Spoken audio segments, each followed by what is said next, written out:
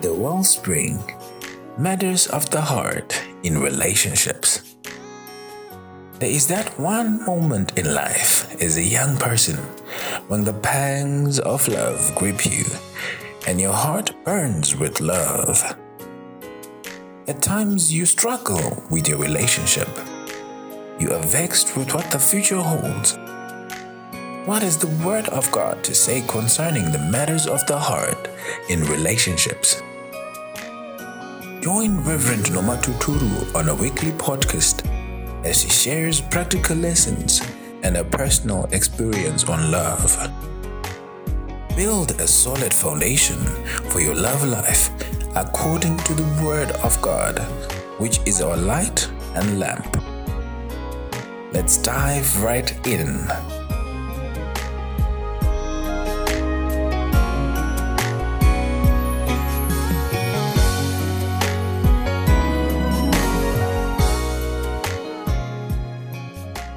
Welcome, our dear listeners. We want to thank God today for His grace and His goodness upon our lives. Allow me to pray. Father, in the mighty name of Jesus, we thank you this evening. Lord, even as we come into your presence, we pray that you may teach us from your word. In Jesus' name, amen. I believe that we have been helped by the series on little foxes. And I know that many of us perhaps have got questions to say, Reverend, what do I do now that I realize in my love relationship, in my marriage, there are little foxes? May I say that the answer still is in the Word of God. When we read in Galatians chapter 5, the fruit of the Spirit, love, joy, peace, patience, kindness, goodness, faith, and self-control. It's important. I will refer you to the Word of God. When it comes to dealing with little foxes, we all must endeavor to have the fruit of the Spirit in our lives. We all must endeavor to develop the fruit of the Spirit, to allow the Holy Spirit to work in us and bring out that fruit from our lives. And I believe as we do that, we will have strong love relationships. Today, we want to start on another series on the marriage covenant. And I want to say to us that at times it's difficult for people to understand the very fact that marriage is a godly concept. We've always said that marriage is a godly concept. It's not a man concept. And when we understand that, it will help us live our relationships. It will help us run our relationship in the manner that God is always intended it to be. I want to say to us that as we look at the covenant of marriage today, we want to look at the fact that what is a covenant? We have two terms, a covenant and contract. I want to say to us that marriage is a covenant. It's not a contract. It's not a contract. When you look at the Word of God, you will notice that in biblical terms, it's sometimes difficult to understand the weight of a true covenant agreement, especially when you look at nowadays how people break promises. At times young men get into love relationships and promise the young lady and say, I will marry you. And before you know it, the young man breaks the promise, breaks the words that he would have given to the young lady. We are familiar with contracts. I know most of us are familiar with contracts whose liability is limited. A contract is short term. It can be 3 months, 6 months, a year, 2 months, and at times renewed upon the ability of each partner having fulfilled their mandate in the contract. I want us to understand that a covenant is not limited in its liability. A contract, you notice that at times a contract has loopholes to provide escape from its terms.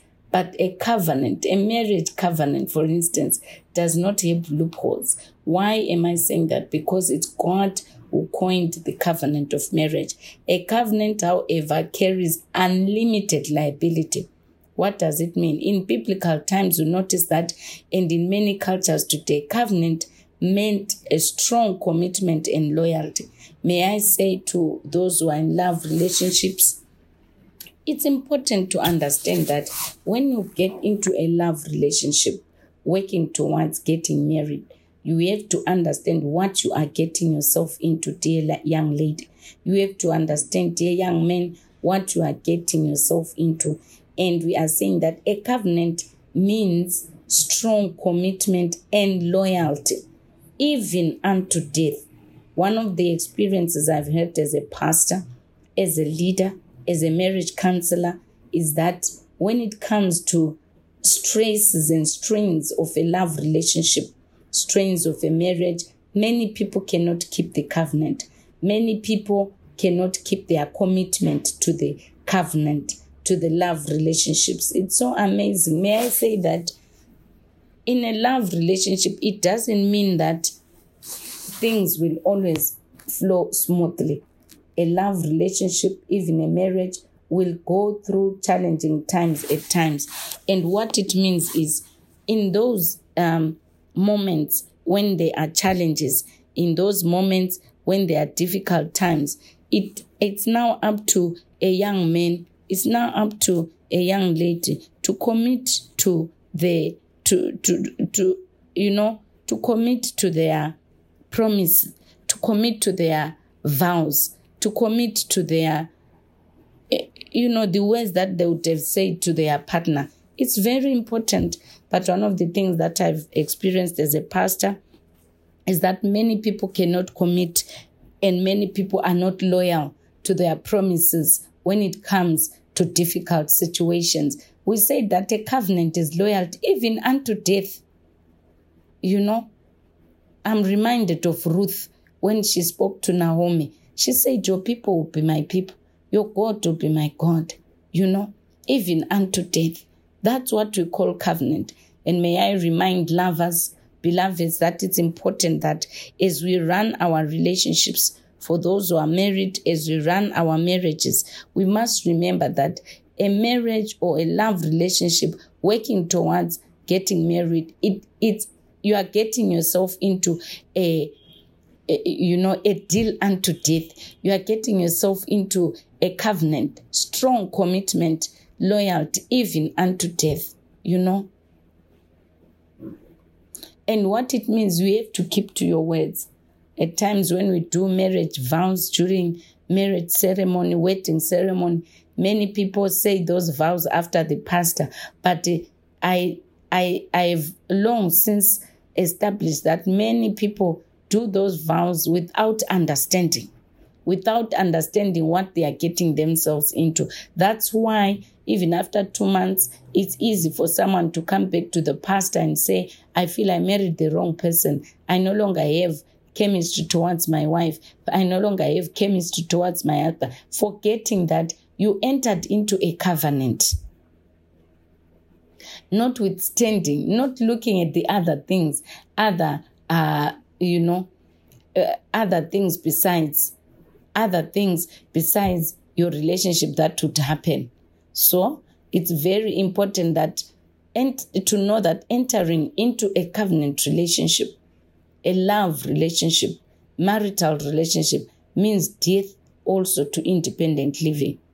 I know for sure that for many young people, when they look at marriage as a covenant, they forget that individualism has to die. It's no longer about me. It's no longer about me. It's no longer about I. It's no longer about myself. A covenant means death to independent living.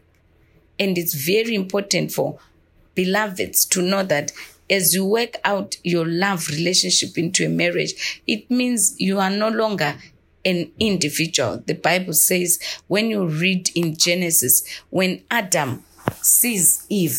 He says, this is bone of my bones, flesh of my flesh, and we have now become one. I think it's important to understand when you read